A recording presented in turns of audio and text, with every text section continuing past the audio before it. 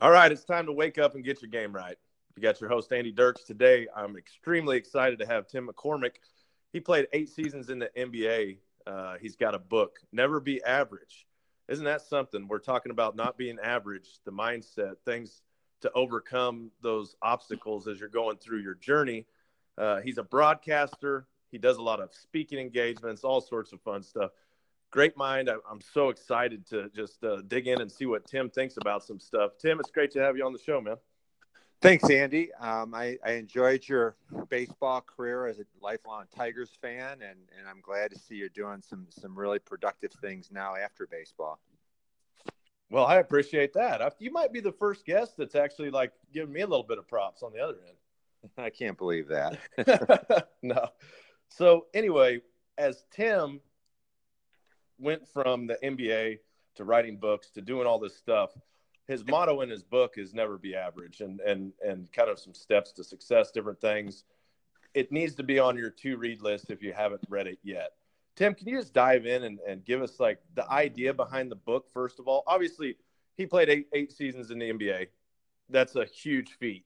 The NBA, in my opinion, is the hardest professional sport to actually play in. Less people, more talent, bigger sizes, things like that.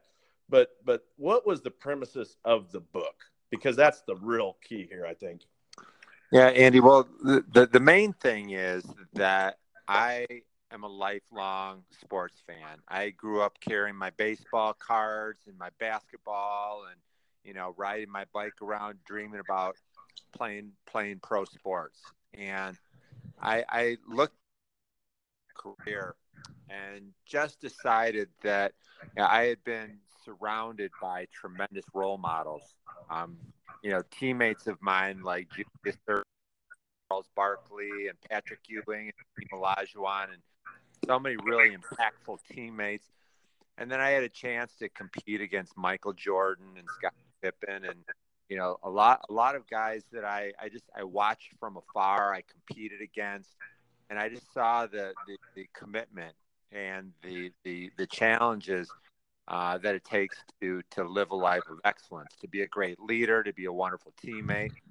And then the other part of it, I was really inspired by coaches. Right down my second my second and third, fourth grade playing little league baseball to my high school basketball coach, and I was impacted by Bo Schembechler, University of Michigan, the football coach, Pat Riley, and all of these guys. They worked so hard. They were inspirational leaders, and I just thought, wow, I've been really blessed to be around some great people. And then as I left and transitioned into business, I found out that there's a strong correlation between what it takes to be successful in sports and what you need to do to be able to accomplish things, whether it's in school or business, or you've got a hobby, or you want to win a race, or whatever it is. A lot of the same core principles translate. So I was looking for an acronym, something that kind of stood out to me. NBA has been a big part of my life since the mid 1980s. And so I thought, wow, never be average. I don't like average. I never have. I despise mediocrity. People that just kind of sit in the middle and they hope for success. They pray things that everything's going to work out. It's like they wish they had a magic wand and they could wave it over themselves and all their dreams will come true. But I kind of found out that's not the way it works. You've got to have a game plan. You've got to work hard. You've got to be dedicated. And so it was fun. I really enjoyed writing the book. And since then, I feel like I have another 5 or 6 chapters that I'd love to write if I ever have a chance to sit down and do that. Yeah, I love the acronym idea. But first of all, you hit so many concepts and so many amazing points on the broad scale. Let's dig into a few of them. First of all, the passion one. I always tell people, there's a difference between kind of your passion and your purpose. Your passion can be wavering. I have a lot of passions. I like to bow hunt. I like hobbies. I like to do things. But what's your purpose? Like, what are you putting your time and energy into on a daily basis to try to achieve? To me, that's my purpose, that long-term vision. Like for me, it was playing in the big leagues, right? it was doing everything I can on a daily basis to get good enough to compete against the best in the world. It wasn't just like a passion. It was like an obsession almost at times, right? It took up all my energy. It took up all my thought process. And I don't know how far into that mindset that you think people need to go. I think there's time for fun, but then there's a time to get your purpose on.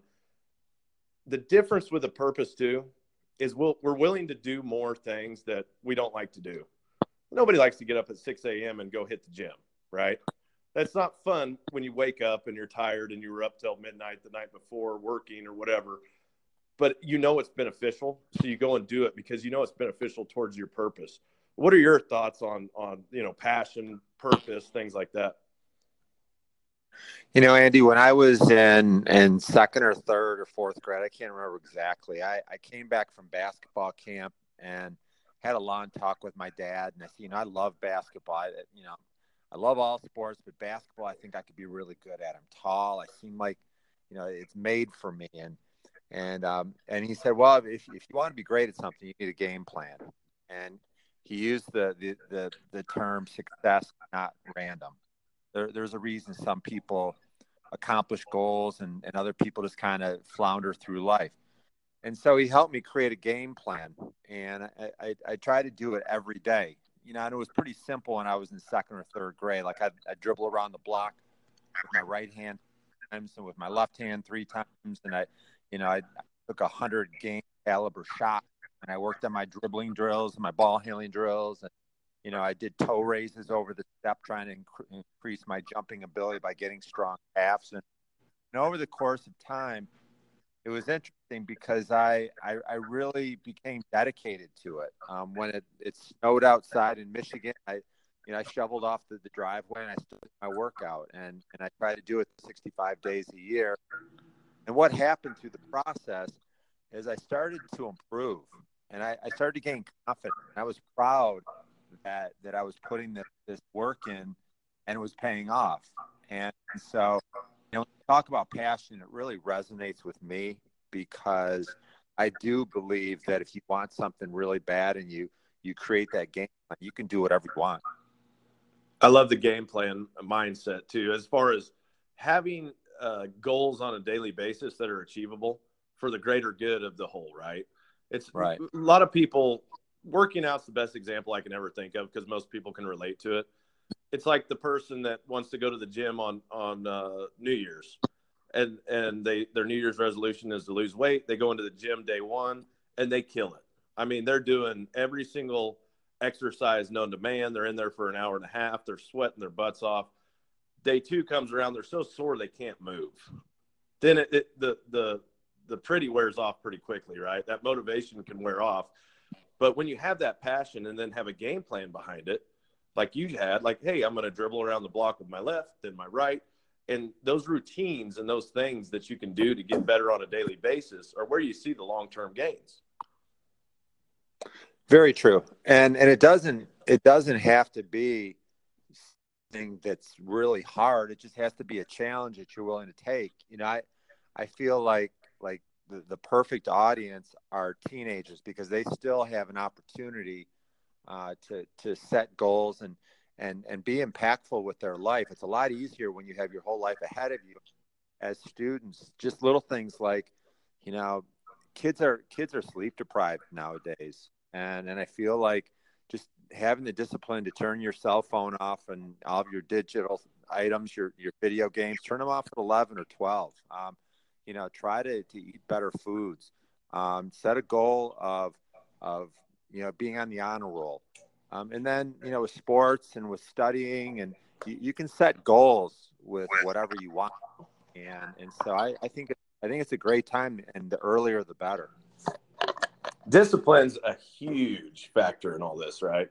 Me and you both know that. And it's tough, I think, for people to see how much discipline, because when you're around it on a daily basis.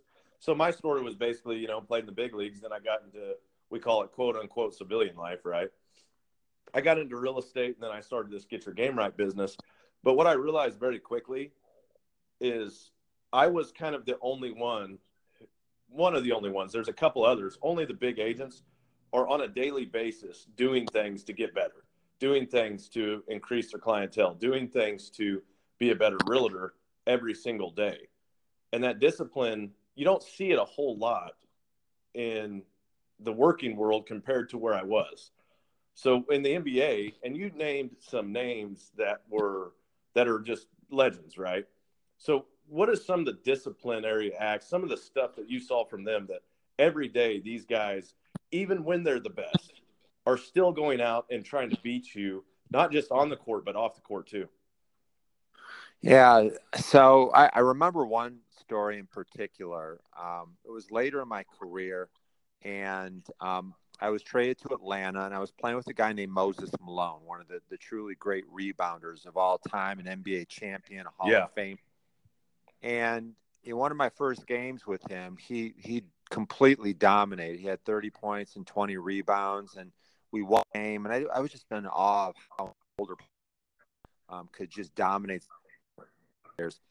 So the next morning, I came in to get my pre-practice workout, and I always felt like, I'm the first one here because I'm pretty disciplined and I've got my game plan, and so and my jaw dropped because Moses Malone was on the treadmill, and he was in a full sweat. He looked like a Pepsi bottle in the middle of the summer, with all the perspiration. He was soaking wet, and there were drops of over the place. And I looked, and there was already 50 minutes that he had already been working out. And I thought, wow, this is one of the greatest of all time. If I want to stay in this league, I as much as I think I'm a hard worker, I need to elevate what I'm doing. And so I think, the majority of the great players had that mindset. There were certainly some that just had more ability. They could jump high, run faster. They were tougher, whatever it may be. But for most, if you can't rely on Hall of Fame talent, you better work pretty hard to develop your skills. And I can think of right now, just because Victor Martinez just retired, and I was fortunate enough to play with Vic. This was a guy who most would consider one of the best switch hitters of all time. He is. He's one of the best switch hitters of all time. Was an amazing catcher. Had to change roles into a first base role, then a DH role. And he's always been a good hitter, but he's not like Miguel Cabrera, right? Miguel Cabrera was in the time when I was playing with him by far the best hitter I've ever seen. Victor Martinez, though, was a guy who day in and day out, every single day, he had attributes that I wanted to have. And one of them was a positive attitude. This guy, every single day in the clubhouse, was a guy you wanted to be around. He was a guy that was there before everybody. He was the guy that was in the cage longer than everybody. He was the guy working on both sides of his swing. Even if the starting pitcher that day was a righty, he was still working on his other swing, right? Like everything about him was just dedicated. And he had already made his money. He was already a guy who had a nice contract in Cleveland, had a nice contract in Detroit, was getting older, but still doing it. And then I saw the most amazing feat I've ever seen in my life. He had his knee surgery. He tore his ACL, had his knee surgery, was out, came back the next year, and he was hitting like 200 in the first half of the season. He was just so consistent. It didn't matter how good or bad he did in a day. It was just constant with him. He ended up hitting like 297 or almost. He might have hit 300 that year in this, basically the second half, because his body was coming along, but he just kept at it and didn't quit and was determined. And I see so many young kids, they hit a point. We all hit walls in our careers and our lives that we just want to stop. And when you stop, the first time you want to stop, that's the first time you really are starting, if you can get through that hump. What are some humps that you hit along the way that you had to overcome? Wow. Listening to your story about Victor Martinez and being a Detroit fan, it was fun to watch his career, and you just gave me some real good perspective on what made him so special. One of the real the real strong beliefs that I have, and I try to share that with young athletes a lot. It's that we're all good, but we're capable of more. And I reflect back on my career. I had 10 knee surgeries. I had 2 concussions. I had a dislocated shoulder, torn rotator cuff. I was traded 8 times. Had 11 coaches, 156 different teammates. Like it changes what happens when you go through sports. And I particularly remember my sophomore year in college. I was an All-American in high school with a chance to go anywhere I wanted, and there were cameras and articles, and it just, as a person, it was kind of hard to process. I went to the University of Michigan, and I didn't play a lot as a freshman. And then I had 2 knee surgeries my sophomore year. Didn't actually play for 15 months. And I remember the Detroit News wrote an article, and in the paper they stated that Tim McCormick was a failure at the University of Michigan. It hurt me a lot. And it kind of goes to show you that if you relax on your goals, if you just assume that you're really good and will always continue, you're in for a rude awakening. So that's where I developed the good and capable of more philosophy, that how you're doing, there's somebody coming behind you, and they're going to catch you, pass you if you don't keep pushing. Your skills will deteriorate. I like the fact that you're either getting better, but you never stay the same. And I think for high achievers, that's a mindset that can really drive them. Couldn't be more true. I know for me, one of my biggest probably failures was letting other people tell me what I was. Like always letting people tell me what I was. By the time I realized, hey, I can be better than that, it took me too long to realize that, right? So when I was coming out of high school, I was very raw, had some talent. I could run, I could do some things. Going into junior college, I was the backup outfielder in right field. Then I ended up being the starting center fielder. Every level, I always had to kind of prove myself. What I wish I would have known back then is what people think about you right now isn't always true. And it's probably not true because they're not in your shoes. If I would have just went at it completely balls to the walls, I probably would have been better off. But what I did was I kind of bought into the mindset at times in my career that, yeah, maybe I am just a 4th outfielder. But then I would shake myself out of it, right? But it took me a little bit because they want to put labels on you. They want to tell you what you can be, how good you are, things like that. And it's always in the moment. And this is one thing I realized looking back at my career. You're only as good to the media, to your fans, to the people in the organization as you were in the last 2 weeks.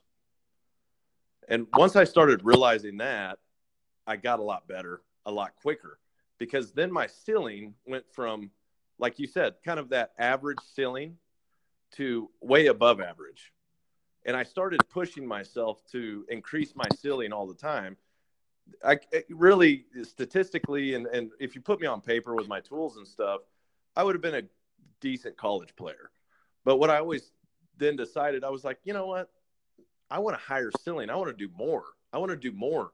And as soon as I started doing more, that ceiling just started getting exponentially higher. And I remember when I went to spring training in 2010, it was my first big league spring training. And my dad, he said, wow, that's so cool. You get to go play with the big dogs. You get to go play with the big boys. And I looked at him, and with a straight face, I said, Dad, I am one of the big boys. Yeah, good. And I think he was kind of like set back by that, like, like he is one of the big boys. Like he's going to do this thing.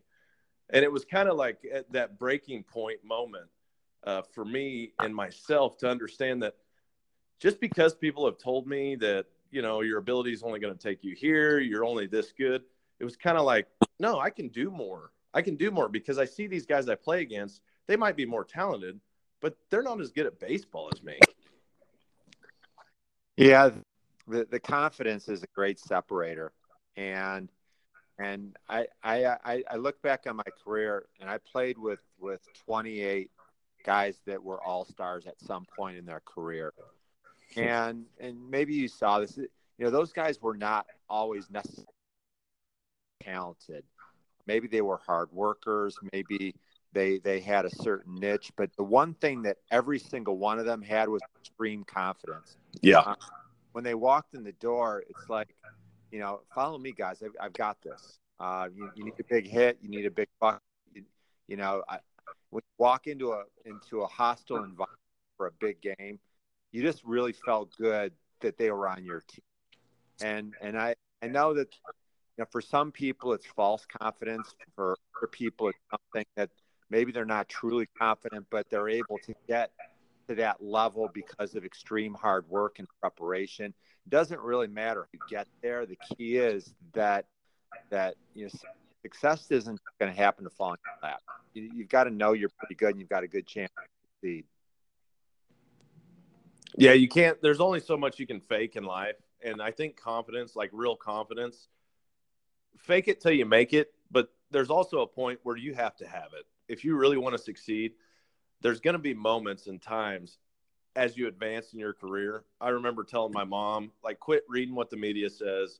Quit doing that. It's all negative, like the negative stuff. You get now in the game we're in, a lot of negative tweets, a lot of negative everything. Everything's negative about players. You have to separate yourself from that negativity to understand, or use it as a motivator to understand that, you can be good at this, and you are good at this. You wouldn't be at a level that you are if you weren't. And it's even in the big league level. I saw guys that were like not confident. They weren't confident. They let other things drag them down. They have all the ability in the world, and they still couldn't find that confident factor. And it made their career way shorter than it should have been. They never hit their full potential. So confidence is massively, massively a thing that everybody should strive for. Yeah. Andy, a side note to that, I think that a big part of confidence is enthusiasm, where you're passionate about what you do.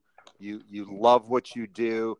You wake up excited to go work out, to chase your dream a little bit more. Ralph Waldo Emerson had a quote that I love: "Nothing great in life is ever accomplished without enthusiasm." And I love that quote. And I believe that quote. So many times it's easy to get frustrated with a bad performance, or a trade rumor, or whatever goes wrong in life. As an athlete, you get beat up and kicked, knocked down, and disappointed. It's okay. It's part of the game. But if you love what you're doing, truly enjoy it, that's a big part of being able to grow. The young kids, this young generation now, they see this effect way more than you did or I did. Because now we have what I call Instagram life, like all these levels of life that are basically unattainable or unachievable. It's like perfection, right? Like right. You see some of these Instagram profiles, and all these kids now see is the success. They just see the success, and they want the success, but they don't show any of the work that it took for anybody to achieve any of the success. Everybody wants to put the perfect picture of the meal. They want to put the perfect picture of their life. They put the perfect picture of their house. They don't show the backstory, the grind, the tough stuff, the things that are hard. And like you just said, I think it's tough for them now to understand, to have that enthusiasm with the tough stuff. Like, it's not fun to wake up at 6 a.m. And I was always the guy who woke up, and at 6 a.m. we'd go into weights. Hey, come on, let's go. We have today. We're lucky. We're fortunate to have today. And some of that comes down to perspective too. It's tough in our society to have true perspective on how fortunate we are to have the opportunities that we have. And that goes for the garbage guy. That goes for the CEO of the Fortune 500 company, right? Like, our perspective in American society, 200 years of greatness, has put us in a boat to where you see the person complaining about too much foam on their $6 latte at Starbucks. Mm-hmm. And this young generation, this is what they see. This is all they see. They just see, hey, everything should be this way for me. So how do we revert back and get them in to understand that it's not all about that? It's about the process. If you can truly attach and have some passion and some drive towards that process, that's where you see the result. Yeah, I feel like this is the hardest time in history to be a teenager. The negativity is swirling. You're right. The social media is consuming. It drives me crazy when last night that I was at the Detroit Pistons game, a jumbo screen, they showed 5 kids that were sitting there with their parents watching the game, except all 5 of them were looking at their cell phone. They had no interest in the game whatsoever, and that's that's a hard way to live your life. And I like your term about the Instagram lies. It's not reality. Yeah.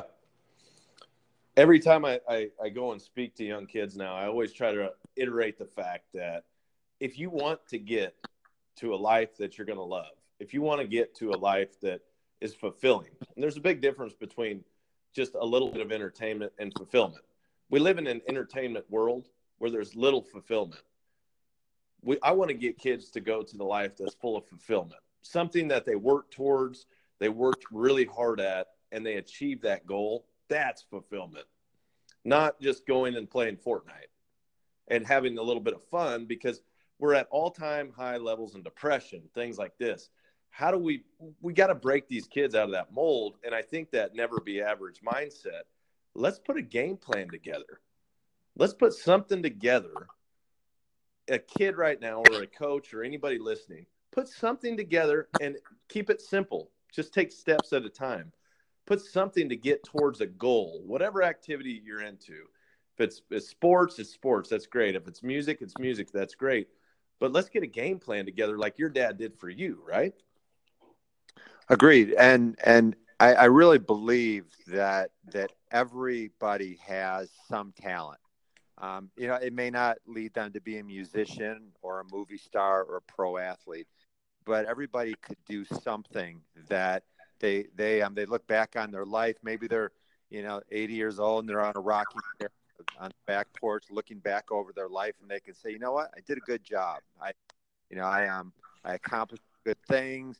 I raised a good family. I was a role model in the community.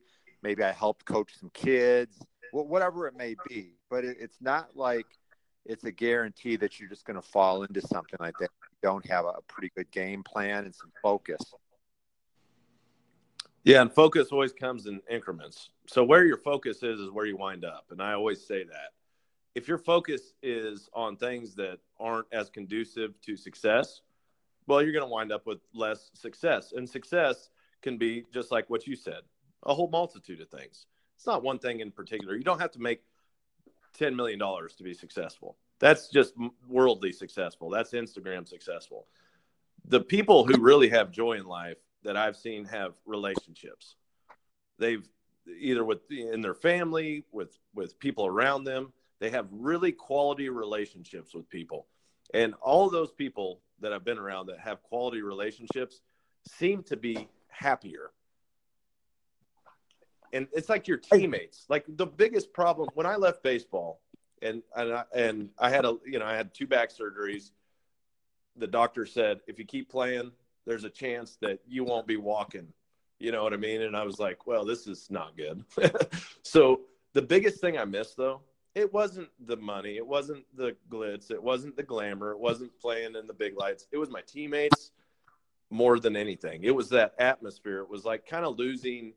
I almost felt like I had to mourn the loss of a brother, several brothers, going to the clubhouse every day, being with these guys who are like-minded and have a similar purpose and passion in life. And then for that to go away that's probably the hardest part for me. You're exactly right, Andy. And I was fortunate because 25 years ago I retired, and I immediately stepped into a job with the NBA Players Association. And so while I really struggled with the transition. At least I was still involved in the game somewhat. I was doing something I liked and something that where I could give back. But I completely agree that when you leave professional sports, there is a depression that's hard to deal with. You spend a lifetime chasing dreams and being motivated and competing at a certain level. And then when they take that away, it's really hard. Another thought is I wouldn't trade my life for Michael Jordan at all. I never would. The fact that I like walking through a mall with my family. I like going to a movie theater, not getting swamped. And I think everybody just kind of feels like, gosh, if I could be Michael Jordan or Shaq or Kobe or LeBron James, I'd be the happiest guy in the world. And I don't think that's necessarily true. I think that just being able to chase any dream or any goal that you have and living your own life and being fulfilled the money and the fame I think makes someone not necessarily happy. Well, without a doubt, you can see it all over. Like so how many celebrities go to rehab? How many celebrities have massive issues with their relationships in their life? How many celebrities? Just because you have money is not anything in life.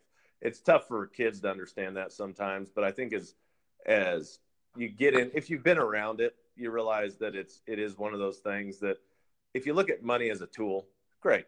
If you look at money as something that's going to make me happy, awful, right? Money is the root of all evil, blah, blah, blah, blah, blah. We can go into a whole spill on it. I don't think that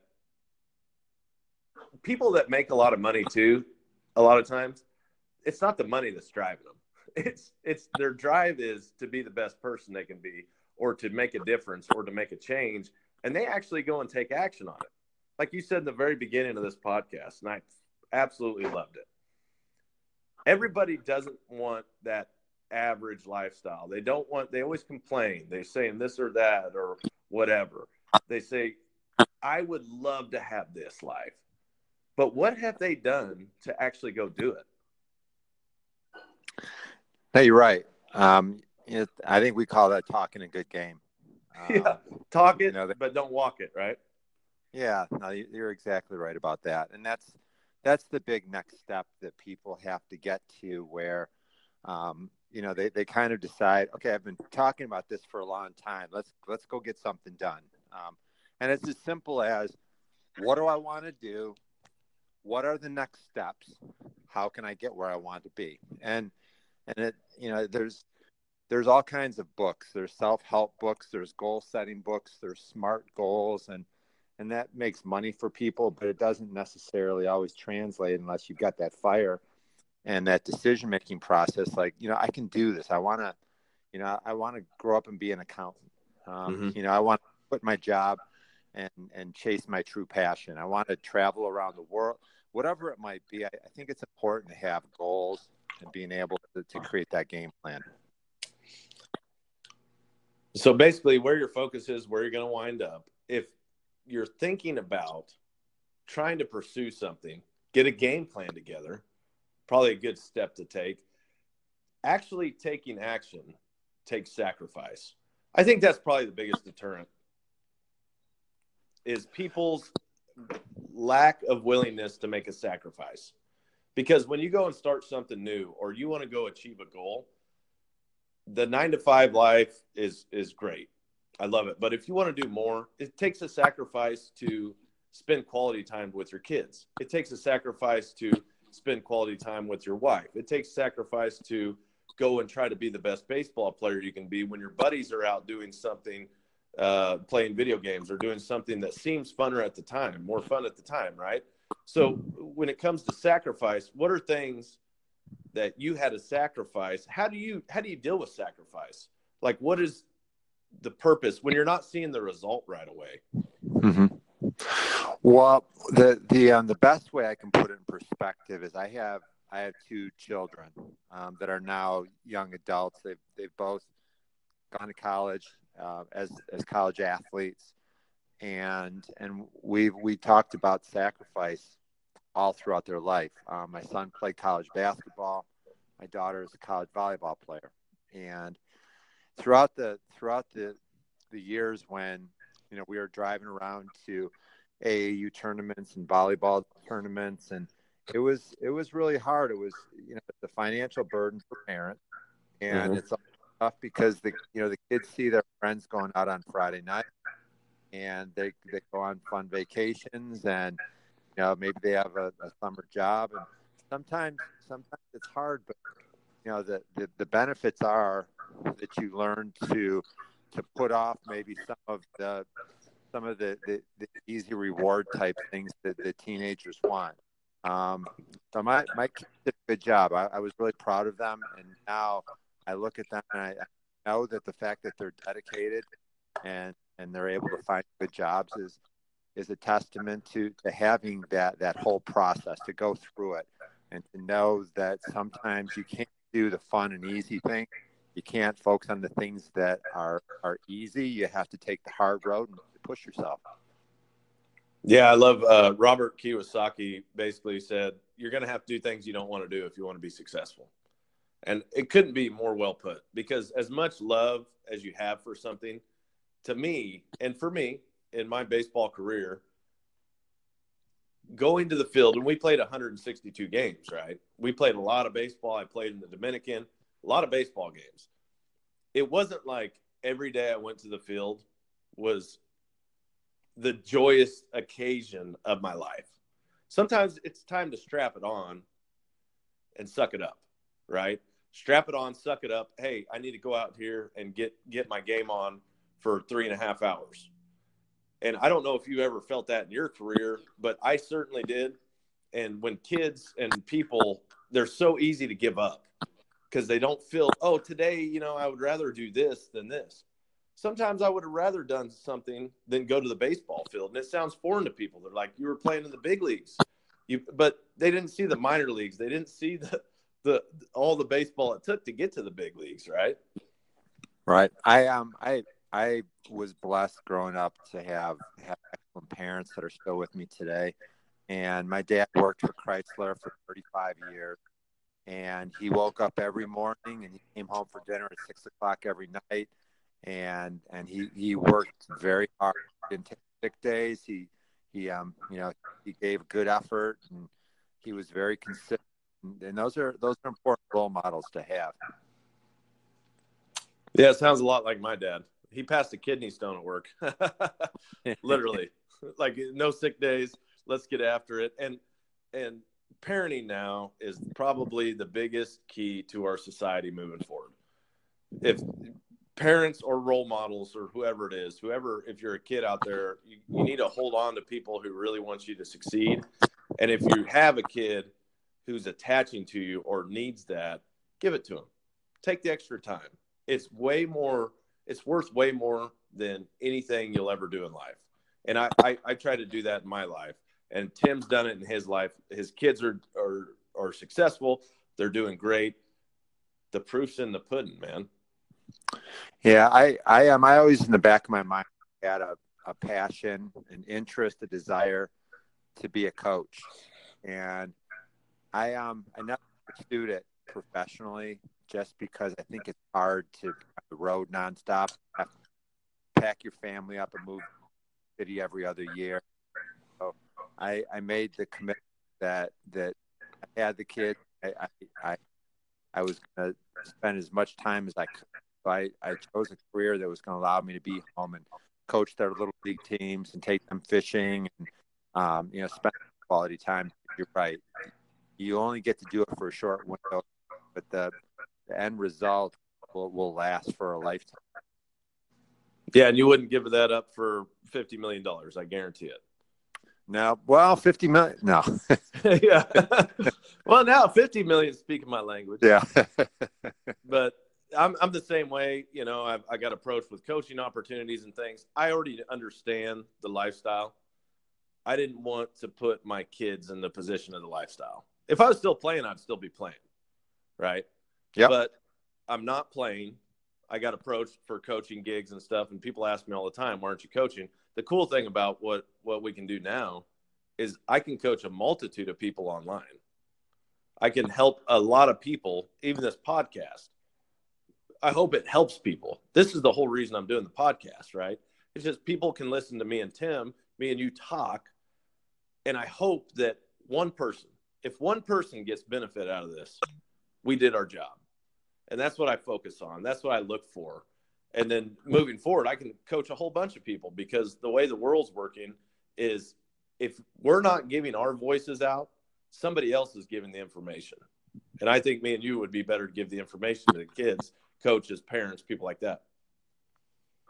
I agree. I agree. And I'm really happy that you found something that you love doing, because it is important, and you're sharing your message. You're sharing a game plan, and there's a lot of people, especially young people that are getting started in business, people that have hit a roadblock, people that have plateaued. There's so many people that need something to jumpstart their lives. This is Tim McCormick on Get Your Game Right podcast. Wealth of knowledge. If you haven't already, go and buy Tim's book. Read it page for page. This is a guy who understands what it takes to be successful in a way that you can understand. Because there's a lot of those success things. There's a lot of those gimmick ideas. There's a lot of different things going on online. Go get the book, read it. If you think that success is unachievable, if you think that, I want success, but I don't know what the next step is, he's going to help you in his book come up with the game plans, get everything mapped out for you with some great stories, some great things that he's been through personally. And this is a guy that is not only succeeded in the NBA, he's succeeding on the other side of life as well. So he can show you a multitude of things. So this is Tim McCormick. Tim, thanks for being on the show, my man. Yeah, good talking to you, Andy. Keep up the good work. I appreciate it. So this is Andy Dirks Get Your Game Right podcast. If you haven't already, go subscribe, like us, Instagram, Facebook, Twitter, all the social media. Hit up Tim too. He's doing some stuff on Fox Sports Detroit, which is cool. Anybody out there who needs a little extra hump, get over the hump life, go get Tim's book. We love you. Thank you so much for listening. Have a great day.